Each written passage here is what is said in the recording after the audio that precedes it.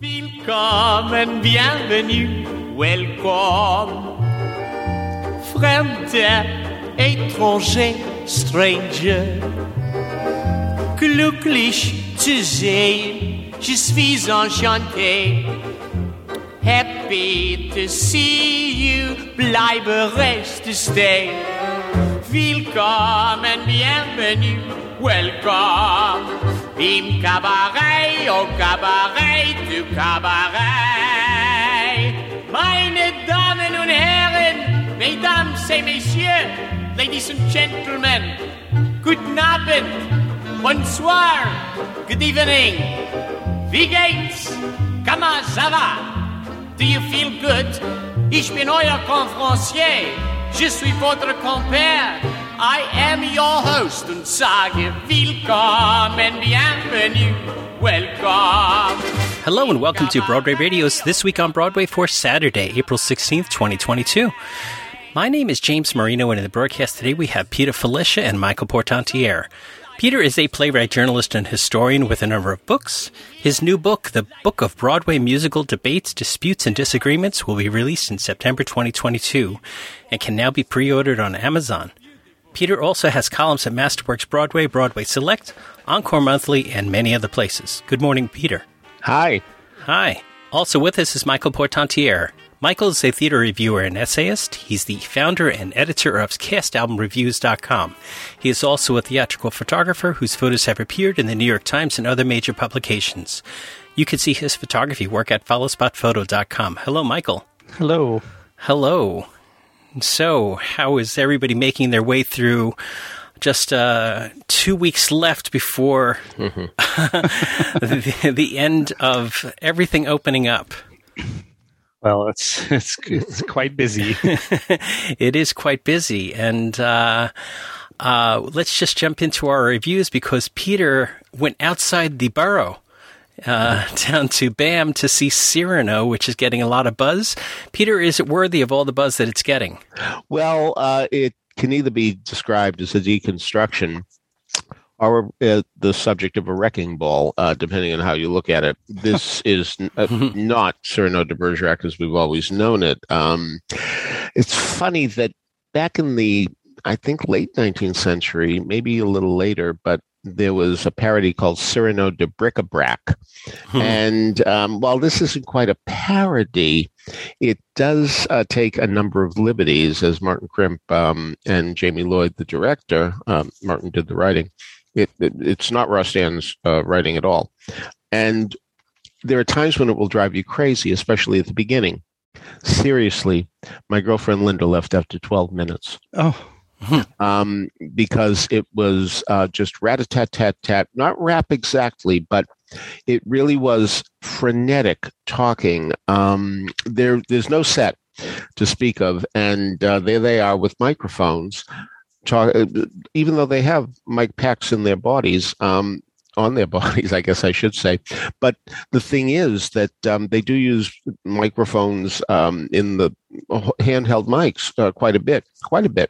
So it can drive you crazy at the beginning, and really understood. I thought, oh, Lord, this is 2 hours and 40 minutes, and it's going to be like this. But there are many, many perceptions that Rostand or any of the translators have never made, to my knowledge, which I think make it most interesting. I think Linda made a mistake. It did calm down after that, by the way. There were sequences where, again, got rat-a-tat-tat, people talking all too quickly and like crazy. But, for example, we've always seen Cyrano upset with Montfleury, the actor on stage, thinking he stinks, and you have to get off the stage. I don't want you up there. You cannot perform. And of course, he has no right to do that. But here we're told the motivation is the fact that the actor was looking at Roxanne, the woman he loves, and he was, this is a quote, undressing her with his eyes. So it was a case of his feeling that he is protecting Roxanne's honor in a strange sort of way. So that makes it a little more interesting. The famous thing about his killing 100 men, which alone? I mean, that has always seemed a little strange to me. A lot strange, actually. Well, here we get the implication that it was exaggerated, which makes it very, very much believable to me.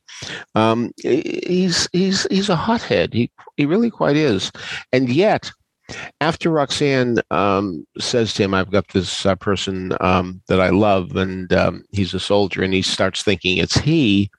Um, After that, he cries at the idea that he's lost the love of his life, that she's not going to. It's not going to happen. So remember, he's a poet as well, and there's talk about publishing his work, and he says he won't have it butchered, much like Norman Desmond says. He won't allow edits at all. But some of this comes across in this production as a result of his being rebuffed by Roxanne. Well, not rebuffed, of course, but that she doesn't see him as a love object. By the way, there's no nose whatsoever. Everybody is dressed in conventional contemporary clothing, even though the first image that you see is on the scrim where it says 1640. Now, if it's 1640, I have no idea why there's a reference to Steve Martin's movie Roxanne. So there are plenty of other anachronisms too. And while most people hate puns and groan at them, I groan at anachronisms. So I had problems with that quite a bit here. So what about Christian? It's always amazed me that he has been so glib in so many ways, and yet he can't talk to Roxanne. At least we get the explanation here. Many of us have inferred the fact that there are some people who can talk very well with men and they can't do it with women. But he says it here, and that's straightens that out. So that's very good as well. So I will tell you this. Yes, no question that we have a tremendous, tremendous, tremendous performance here by James McAvoy as Cyrano de Bergerac. But Evelyn Miller as Roxanne. Now, this is a Roxanne who doesn't wind up in a convent, and frankly, she shouldn't, considering the language she uses. The F word is used quite a bit in her vocabulary, quite a bit indeed. So that's really something that's surprising, but it's a great galvanic postmodern performance. Doesn't seem like 1640. But one of the most interesting things about it is when indeed she finds out, as Cyrano reveals, that he wrote the letters at the end of the show. Spoiler alert, I'm sorry. She's furious. And that's a perfectly valid reaction when you think of it. She's been duped. And in the traditional Cyranos, she's very understanding. Well, needless to say, there is a case to be made that she wouldn't be as understanding here. Now, the thing that has always bothered me about Cyrano de Bergerac is the famous balcony scene where Christian first encounters Roxanne after he has written the letters. Now, traditionally, Roxanne is on a balcony and Christian is below. And he starts talking and he says, "I love you." And she wants more than that. She wants eloquence. She wants the eloquence that Cyrano has put in the letters. There's a little Dear Evan Hansen in the show, isn't there? Or a little Cyrano and Dear Evan Hansen, I guess we could say. Anyway, so Christian starts talking and he's not doing a good job. So Cyrano takes over. And it's always been a case of, wait a minute, she can't tell there's a different voice. I mean, and she knows Cyrano. I mean, I've always waited for her to say, "Cyrano, is that you?" No, that's never happened. Here, at least, we do hear Cyrano mutter to Christian the words, and Christian repeats them. It's still a little hard to believe. I'm going to segue away from this to say something about a production of Cyrano de Bergerac that I thought was magnificent. Jeff Calhoun invited me to a reading by Deaf West, and here Cyrano's problem wasn't the nose. It was that he was deaf, and he thought that Roxanne wouldn't love him because he was deaf. And Christian was his brother. And they, of course, knew each other because they did sign language. And as a result, in that famous scene, Christian was talking because Cyrano was doing sign language and giving him the eloquent stuff. So I ran up to Jim Nicola after it was over and I said, "You must do this." And of course, you see how he listened to me. Anyway, so really, Cyrano's message to her is quite sexual when he's giving all the information of what should. It's not just romantic love that he's talking about. He gets down to brass tacks about I'll undress you and all that kind of stuff. So it really, really, really is something. So if you can get through the first part of it, I will say this. There were no Lindas in the audience. This audience was riveted. It was silent when it was supposed to be. It was laughing when it was supposed to. It was really with this show. So really, I do believe that this is a show for an audience that's sophisticated, which Bam gets, and an audience that certainly wants to go out on a limb and see a classic totally defined, because there will really be tremendous value if you stay with it. But boy, when I saw Linda leaving for the door, I looked longingly after her at that point in time. So don't get discouraged if indeed you do attend, and enjoy the fact that we have Roxanne, who would never wind up in a convent. So that's Cyrano. Just to clarify, is there no mention of the nose? There's a tiny mention of the nose, but not a big mention of it at all. So, I mean, is there any reason why we're supposed to believe that Cyrano, would be thought of as someone that she would never want to have a relationship with? My point is they don't dwell on it. It's mentioned, but it's not nearly the issue that it is in the original. It's interesting between this and the Peter Dinklage production. I know, yeah, I thought of that too. That whole thing has just gotten thrown out, I guess. Yeah, and I'm sorry to say, I heard that Peter Dinklage movie is not doing well. So, also in Brooklyn, before we move on, I guess we could use that as our segue. We always like to let our listeners know, especially about free productions, especially if they sound like they're going to be really good. And we got a press release that Molière and the Park, in partnership with Prospect Park Alliance and Lefrak Center at Lakeside, will present a fully staged production of Richard Wilbur's translation of Molière's The Misanthrope, directed by MIP's founding artistic director, Lucy Tebergen. And Tony and Obie Award winner Gabriel Ebert will be starring as Alceste. And that show is going to run May 3rd through the 25th, opening on the 15th in a limited engagement at Prospect Park's Lefrak Center in Brooklyn. And we'll put a note in the show notes about that so you can find out more. But Gabriel Ebert is really terrific. And so I think that sounds like reason alone to check out this production. All right. Thanks, Michael. Yes, I'll throw that in the show notes, and we'll, if you would like to check it out, please do that. I want to tell you about a show I think that you'll enjoy. Play On Podcasts. Epic audio adventures that reimagine Shakespeare's timeless tales, featuring original music composition and the voices of award-winning actors. Each episode explores plays from Macbeth to A Midsummer Night's Dream in a way that you can actually understand it, and created specifically for the podcast form by some of America's most exciting playwrights, directors, and composers, and performed by Stage and Screen's best. Check out the current season of King Lear that stars Emmy winner Keith David and Severance star Tremel Tillman. Hear Shakespeare like you've never heard it before. Subscribe to Play On Podcasts wherever you get your podcasts. Peter and Michael got over to the Roundabout Theater Company's production of Birthday Candles at the American Airlines Theater. So, Michael, why don't you get us started on Birthday Candles? Yeah, my impression was that this is a very good play by Noah Hadel that was hampered by some major miscasting, and also the fact that I'm sad to say, I did not think that the leading actress was up to the role of the central role. Deborah Messing plays a woman who we follow through the years, and we see her always on her birthday.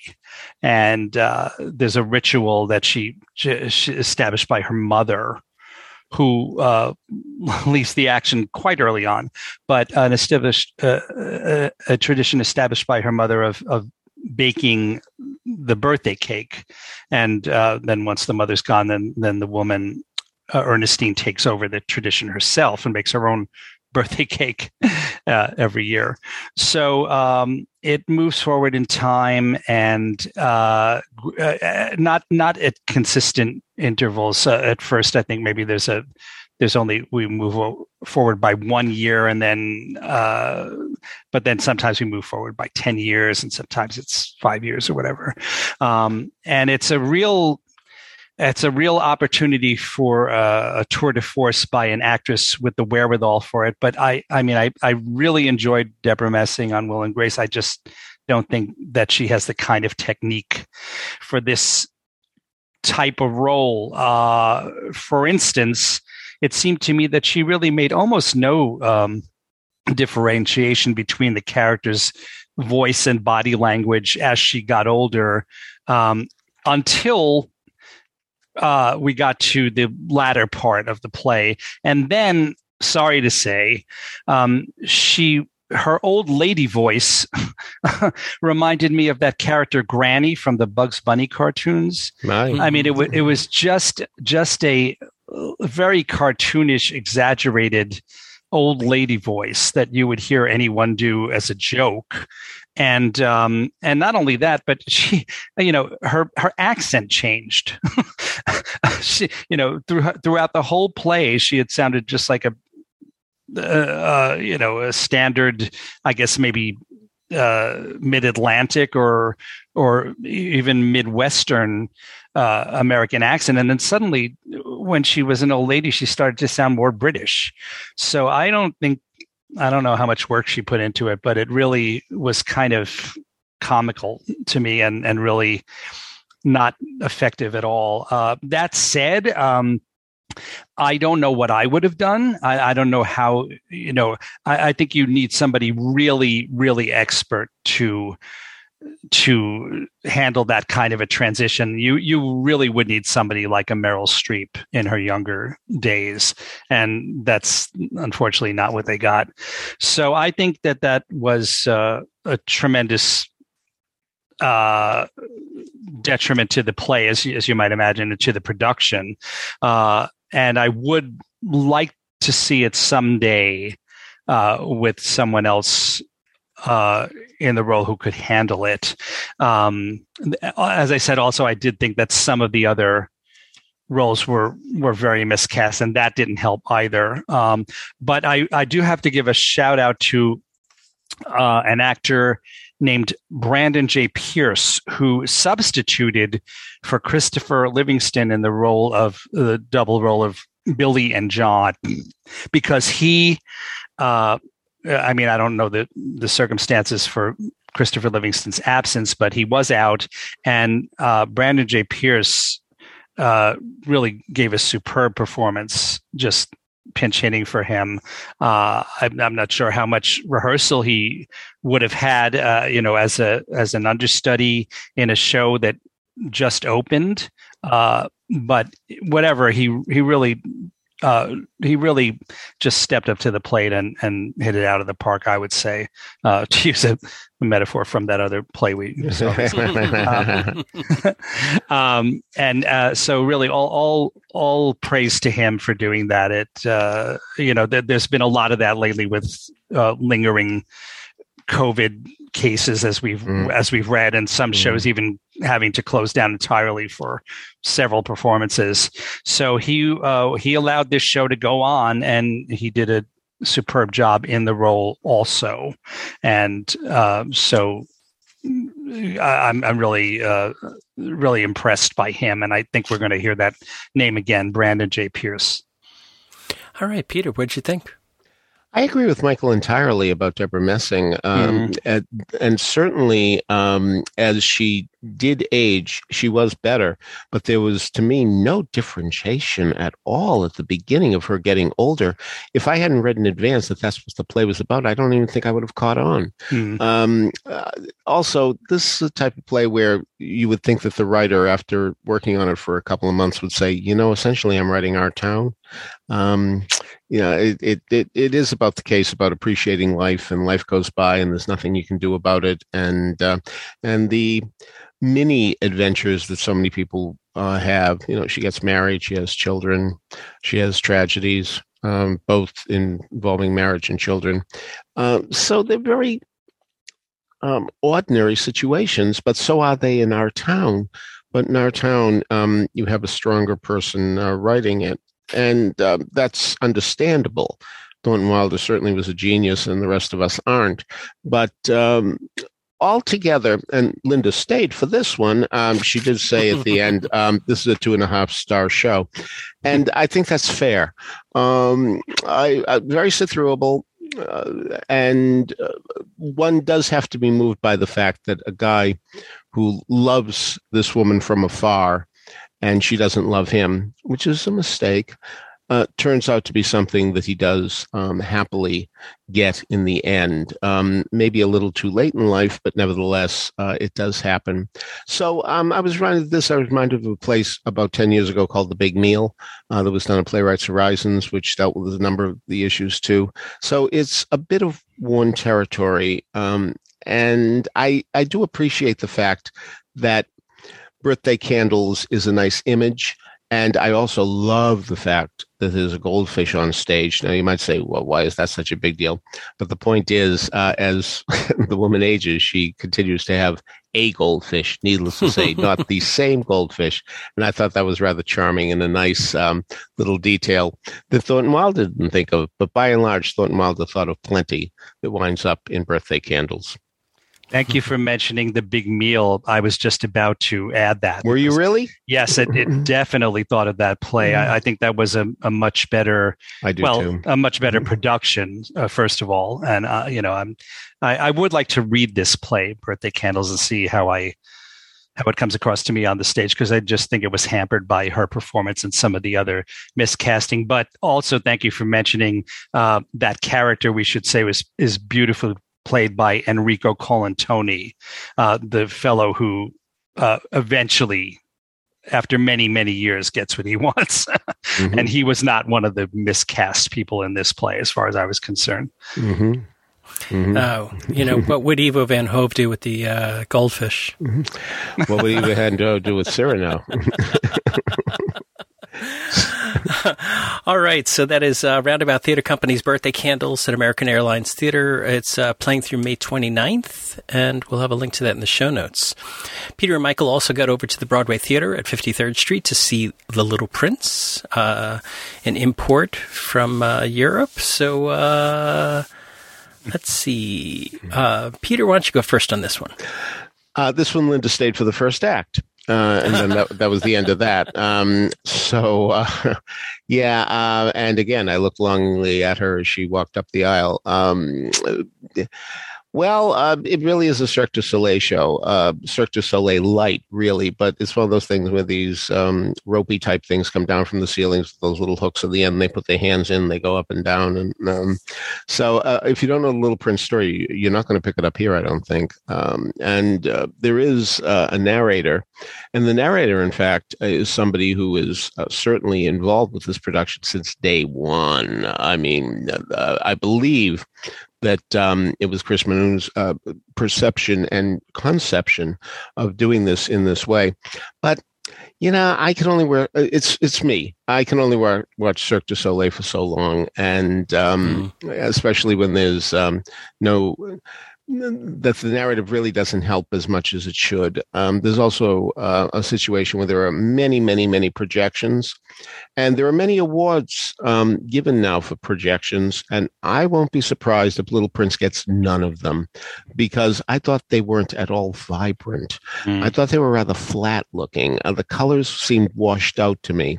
Perhaps that was even a concept. I don't know. But I found this pretty, pretty boring. All right, Michael, what do you think? I wanted to note, when you come into the theater, there's a drop of show curtain, I guess you would call it, and it has the title of the play, and it notes that it's based on the book, and it says Edition Gallimard, Gallimard, and I thought, oh, Is that any relation to the character in M. Butterfly? Because Sure. that character in M. Butterfly, that is his real name of That's a right. real life person. And I thought that would have been an odd and wonderful little coincidence, if they had anything to do with each other. But I looked it up, and apparently not. I don't know how common the name Gallimard is in France, but apparently it doesn't seem there was any relation.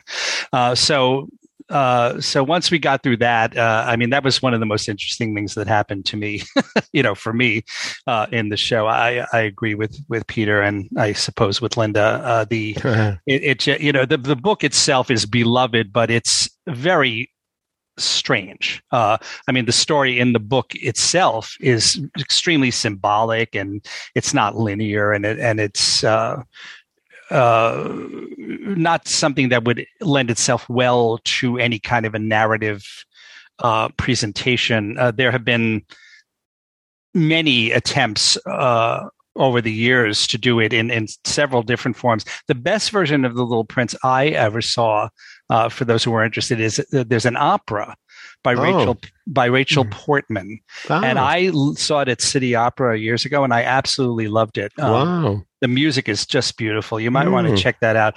There was the famous or infamous 1974 film version with Bob Fosse and Richard Kiley et al. Don M. Keckney plays the Rose in that, I believe. And I've never seen it. I've never seen it either. Really? I don't know if it's accessible. I don't either.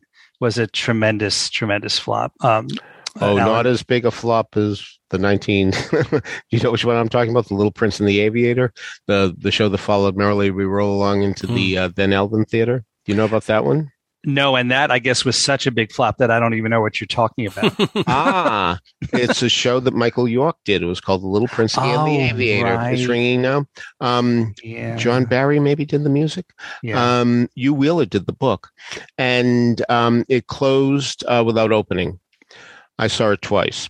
Anyway, frankly, I lived near the Eldon Theater, and so I was walking by, and they were doing a rehearsal, so I walked in, and they did the same number over and over and over again. Then I walked out, and then I actually went to see it, and ironically enough, that number was cut. So, but it's the only number that stays with me because I saw it around 5 or 6 times. Ironically enough, this is where I met Roger Guindy, who's a marvelous man of the theater, has done a lot of great work for a number of shows, and we didn't know each other. But anyway, it was something where it was so obvious that there was a song coming up. The writing was just so pedestrian in setting up a song, and we were suddenly the person actually said, "Do you have a song for that?" And we just roared, and that's where we bonded. Hugh Wheeler, Sweeney Todd, A Little Night Music. Wow. You can't be good at everything. And but this story has always left me at sea, and it didn't change here either. Well, this current version, I think, is equally unsuccessful in different ways, unfortunately, and no point in really belaboring it further. I don't think. I agree. But I do want to say I kind of am amazed that the title role is a huge role. He's on stage almost constantly, and not just standing there. I mean, doing choreography and these things they do with straps that come down from the flies. This aerial work and tumbling and things like that, and he's in constant motion. The character of the Little Prince in the book is sort of maybe thought to be a young boy, but here it's a man probably in his early 20s, I suppose. Anyway, his name is Lionel Zalakas, and I can't believe that he does that 8 times a week and without even an alternate listed. Isn't that kind of amazing to you, Peter? Sure. Yeah, I mean, I incredible. I can't believe there's not an alternate. If there ever a role needed an alternate, it's this one. So So if you do see it, you can marvel at him because he's really pretty marvelous. Some of the reviews that I have seen around state that if you are looking for really an acrobatic or a dance show or something, as Peter mentioned, like a Cirque du Soleil, you're going to have a really good time. If you're looking for a book show here, probably not going to be the feeling. Adam Feldman wrote in his review that the last time they tried to put The Little Prince on Broadway in 1982, it closed in previews, and that it's hard to adapt, as this production proves. So, the other thing too is a lot of people brought a lot of kids, and I hope they read the book because I don't think they would have been able to figure out what was going on at all. Well, and this one relies, we didn't even mention, on copious narration delivered by this very, I guess you would say, androgynous woman in a very thick French accent, to the point where they do have titles projected on the side of the stage, either side of the stage. So you can, refer to those if you want to understand every word she's saying. But then, of course, that takes your eyes off of what's happening on stage. So that's a little annoying too. All right. So that is the Little Prince at the Broadway Theater. It's playing through August, so they say. So they say. The ticket sales have not been very strong for this. The word you're looking for? Yeah. Yeah. Well, it's so tough these days. Even if a production is struggling at this time of the year, so many other things want to come in, and the Broadway is such an important house, and musicals are all looking to come in. So I wonder if it'll make it through past the Tonys, the Tony Awards, or something along those lines. Yeah, but on that note, and maybe this is tremendously obvious to say, but I don't think this show would probably be there at all if it wasn't for COVID, because I think there was a lack of things that were ready to go. And this was something that was ready to go. And so that's why that happened. All right. So, Peter, you made your way downtown to see Harmony, the new Barry Manilow. I shouldn't say the new, because it's you really can't. New. You really can't. Say new. I mean, he fully admits that indeed he's been working on this for 25 years. Well, obviously not always. Constantly. yeah, but because he certainly has a different career. But this is something that's obviously near and dear to his heart. Though I've always wondered, I would imagine Barry Manilow has a good deal of money, and I've often wondered why he simply didn't put up the money himself to have this show on Broadway. Well, I think it's terrific, but it is very painful. This is about the comedian harmonists, a real group that in the 30s was astonishingly successful. And they came to America during the time when the Nazis were taking power. And considering what was happening, many of them thought they should stay here. One of their members did not, and he convinced them to go back. And wow, what a mistake that was. My friend Josh Ellis, who was the press rep at La Jolla when indeed this played La Jolla, thought it was phenomenal then and thinks it's phenomenal now, but brought up a point that really is, I would say, inaccurate in the best sense of the word. He said, for the final 15 minutes, that audience was so wrapped in attention, it was as if it could not breathe. It was just so engrossed in the story. No, for the last half hour, that's what was happening. It was amazing, the tension that was in that house, as we were so wrapped up in these lives of these people. Now, not all of them were Jewish, but indeed the ones who were Jews were starting to get worried, and with good reason. And there's a surprise, too, that happens among the harmonists that even they don't know themselves. One of the great lines comes when they are told that they are not going to be able to perform tonight. And they have groupies. I mean, there are women who are crazy for them, really Beatles, all that stuff. So one of them comes up and says, I'm so looking forward to tonight. It's going to be great. And the gentleman says, no, we've been canceled. And she says, oh, because of the Jews. And he says, no, because of the Germans. And that's right. That's right, indeed. All right. A great performance, no other word will do, by Chip Zien. Phenomenal, phenomenal, phenomenal. He is our narrator. He's a surviving harmonist who's looking back on what happened. He tells us the story. And he has a tremendous 11 o'clock number, but long before 11 o'clock, you are going to be so impressed. Now, of course, most of us know him from Into the Woods. I've been a fan since 1978 when he did In Trousers, still one of the greatest nights I've ever had in the theater, with the unknown Alison Fraser and the unknown Mary Testa, for that matter, doing the unknown William Finn's music. I mean, so he's always wonderful, but this is the apotheosis. This is the greatest role he's ever been given. And yes, I have seen Into the Woods. This is the greatest role he's ever been given, and he is certainly up to it. He also has to play a couple of tiny little roles here and there in other in other guises. I'm going to leave it at that. And he's wonderful at that too. Very endearing. But boy, does he tell the story well. And he sings magnificently. He is possessed by this show. But so am I. And I hope it moves. It's amazing to me that it hasn't on one level because it's so good. And it's not amazing to me on another level because I'm not sure that a lot of people are going to be comfortable watching this story and be glad that they saw it because it is tough. So, but it's wonderful.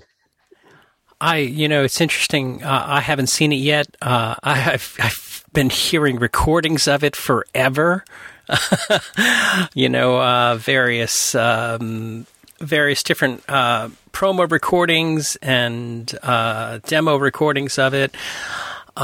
Since Patrick Wilson was doing it back in the day, and Brian Darcy James, Burstein, Alan Lazar, we got a million of them. So I'm looking really forward to actually seeing the production.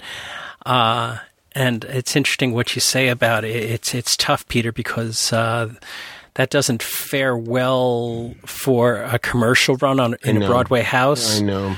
Especially, tourists who come to town and want to have a good time. This is not the show for them.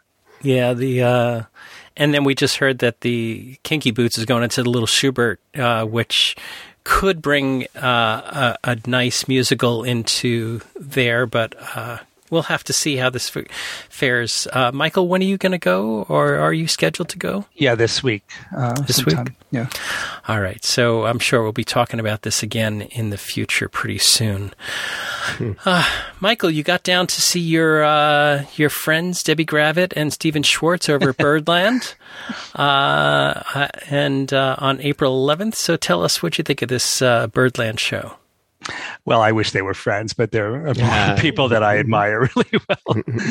It was a terrific show. This is the first of the three that Debbie is doing, as she told us when she was on our podcast a couple of weeks ago, where she sits down and talks with a really great artist. And then there's some performance involved as well. So this was the first one with the great Stephen Schwartz, and she has coming up. She's going to be with Mark Shaman and then with Harvey Fierstein. But this was terrific. Debbie started out actually.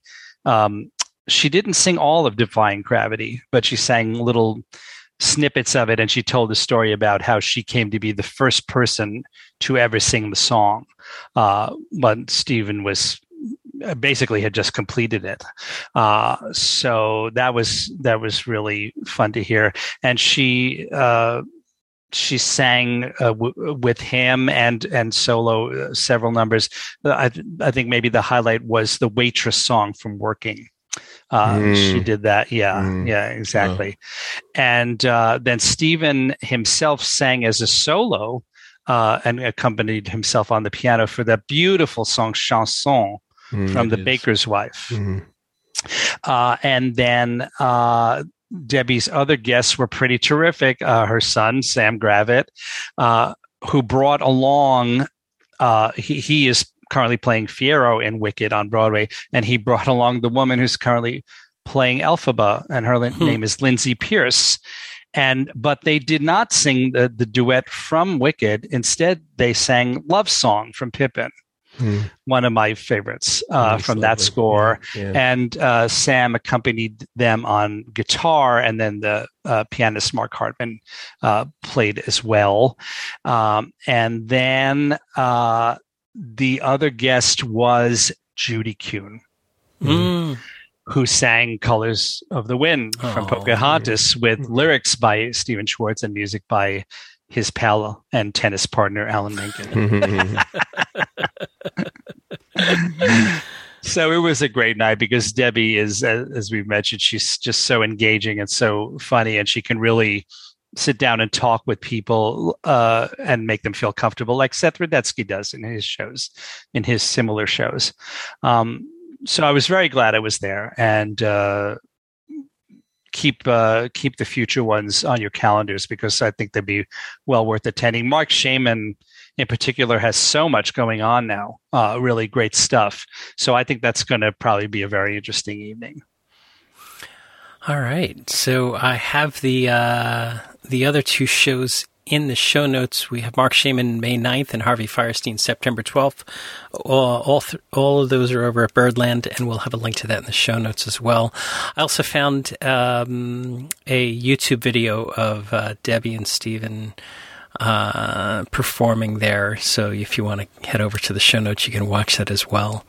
Oh, I wanted to put in a quick plug for this coming Sunday because not tomorrow, but next week, the 24th, because it'll be too late for our next podcast to mention it. But Stephen Brinberg is on that night, the 24th. That night is not only opening night of the new production of Funny Girl on Broadway, it is also Barbra Streisand's birthday, which I don't know quite, which came first, the chicken or the egg in that case. But I think that's so interesting that those two things are happening the same night. And meanwhile, at 54 Below, Feinstein's 54 Below, Stephen will be doing his 80th birthday. It's because it's going to be Streisand's 80th birthday. That's right. And so he's doing a show called 80 Girls 80. And because it's such a special occasion, he has some really great guests lined up. He has Tova Feldschuh. And he has Ramona Mallory, who was Anne in the most recent Broadway production of A Little Night Music, and is the daughter of the original Anne, Victoria Mallory, and the original Henrik, Mark Lambert. And then Stephen's, one of his other guests is going to be this really superb young talent that I talked about a few months ago when he was in that Dorian Corey play, and his name is Spencer Gonzalez. So I think that's going to be a really, really fun night at Feinstein's 54 Below. All right. So I will dig up that and put that in the show notes as well. Thanks. Peter and Michael, I don't know if you ever, deal with or work with or socially know casting directors, but one of the big ones just passed Jay away. Binder, Thank you for bringing it up. Yes, just yesterday, Jay Binder. Jay Binder died, and he was a casting director. A lot of folks don't understand what casting directors do. They are the people that are help producers find the right talents to cast a show. They hold general auditions for long-running shows all the while, or in development. And any point at which a producer says, "I have this show and I need to find the right person for it," this is what a casting director does. And Jay was just one of the tops in the business. He worked on Chicago, Lion King, Neil Simon plays. He worked on the Encore series. Anywhere that you saw shows, you could somehow find some way that Jay Binder was lending his talent to it, and he just passed away at the age of 71. It's a huge loss for Broadway, and people don't talk enough about casting directors, and I just wanted to mention that. I've seen a lot of testimonials to him on my Facebook. Absolutely. Yeah. Apparently he, to hear these people talk about it, he was a real mensch. He really was. Absolutely. Yeah. Mm-hmm. So All right, so that wraps it up for today. Before we get on to our musical moment and trivia, I want to remind everybody that you can subscribe to these broadcasts by going to the front page of BroadwayRadio.com. There's a subscribe link that each and every time we have a new episode of This Week on Broadway, it'll be automatically downloaded to you. Of course, you don't have to listen to us in Apple Podcasts. There's many ways to get to us. iHeartRadio, TuneIn, Stitcher, Google Play, anywhere that you can listen to finer podcasts, you'll find Broadway Radio's offerings. Contact information for Peter, from Michael, and from me can be found on the show notes at BroadwayRadio.com, as well as links to some of the things we've talked about today. If you want to get a transcript of this or any episode on Broadway Radio, email us at transcripts@BroadwayRadio.com, and we will send you back a transcript of that. Please include the episode name so that we can really find the right episode for you, because that becomes a problem. If you say, send me that episode about Wicked, we might have 30, 40, 50 different mentions of Wicked, and that's how that goes, because Wicked is so awesome, and and Stephen Schwartz too. All right, so Peter, what do we have for an answer for last week's trivia? A much anticipated musical that was opened on Broadway in the 1990s didn't turn out to be the hit that everyone had expected. Considering its spectacular failure, shortening the show's 5-word official title, mind you, to its first 3 words would result in an inadvertent comment on its fate. What's the musical's official title and its abbreviated one? My favorite guess came from Sean Logan, who said, "A grand night for singing, a grand night." No, Sean, A Grand Night for Singing was not a grand night. And not only that, it wasn't a much anticipated musical. No, I'm looking for Annie 2, Miss Hannigan's Revenge. Okay. It was fully expected to be as big a hit as Annie 1, so to speak. It closed in Washington on January 22nd, 1990. The official title was Annie 2, Miss Hannigan's Revenge, but if you drop the 2 final words, you get Annie 2, Miss. And it did indeed miss in Washington, the only place that this version played. Tony Janicki was the first to get it after sending so many guesses that I'm surprised that both of our computers didn't crash. Isaac Blevins, Josh Israel, and Brigadoon only needed 2 guesses before they came up with the answer. I hope that one of them will offer Mr. Janicki a course called How to Succeed at Guessing Without Overdoing It. All right. This week's question. What character in a Tony-winning musical has a first name of Leonora? All right. If you have a guess there, email us at trivia@BroadwayRadio.com. We'll let you know if you're on the right track. That's so funny because, as Peter probably knows, there were like 3 or 4 operas that have leading characters named Leonora, and that was one of the funniest jokes ever on the TV version of The Odd Couple. I've brought this question up to some people, and they've mentioned The Odd Couple. Yes, indeed. Yes. All right, Michael, what do we have in this week's musical moment? Well, we just mentioned that Barbra Streisand is turning 80, and in case that's not enough to give many of us pause, Joel Grey just turned 90.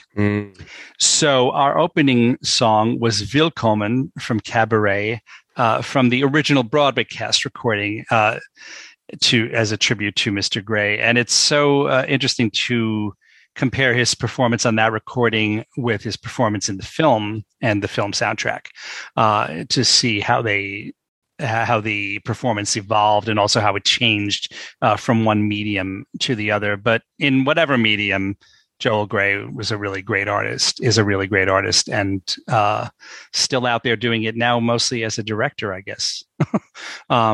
So bravo to him. He is really just the greatest. And our closing moment is tribute to Marilyn May, who is ending her most recent engagement at Feinstein's 54 Below this evening at 7, her 2-week run there. I got to see her the other night, and she was, I realize I tend to refer to Marilyn as phenomenal, but you can't really use that word because it means highly extraordinary, exceptional. But she's so consistently exceptional that she's not exceptional. I mean, I guess compared to other people, to other performers, she is, and especially at age 94, which birthday this run celebrates. But so I guess, maybe I can still keep calling her phenomenal and mean it that way. Anyway, her recorded output is prodigious over the decades. And there were so many songs I could choose for our musical moment to end this podcast, but I thought I would pick Come Rain or Come Shine, because she is performing that in her current show, but also she recorded it many years ago, and it's just really something to hear her still singing so well songs that she recorded many decades ago. So that is our closer, a really beautiful song, Come Rain or Come Shine, show tune. And thanks to Marilyn that she keeps coming back. If you can't run over to Feinstein's 54 Below by 7 p.m. tonight, just check out when she'll be back, because she will be, I'm sure. All right. So on behalf of Michael Portantiere and Peter Felicia, this is James Marino saying happy birthday, Kelly O'Hara. Another birthday. Bye-bye. Bye. Days may be cloudy or sunny. We're in or we're out of the money. But I'm with you always. We'll be happy together, unhappy together. And won't it be just fine? Days may be cloudy or sunny. We're in or we're out of the money. But I'm with you always. I'm with you, rain or shine. Yes, I'm with you always. What a world, what a life. I'm in love.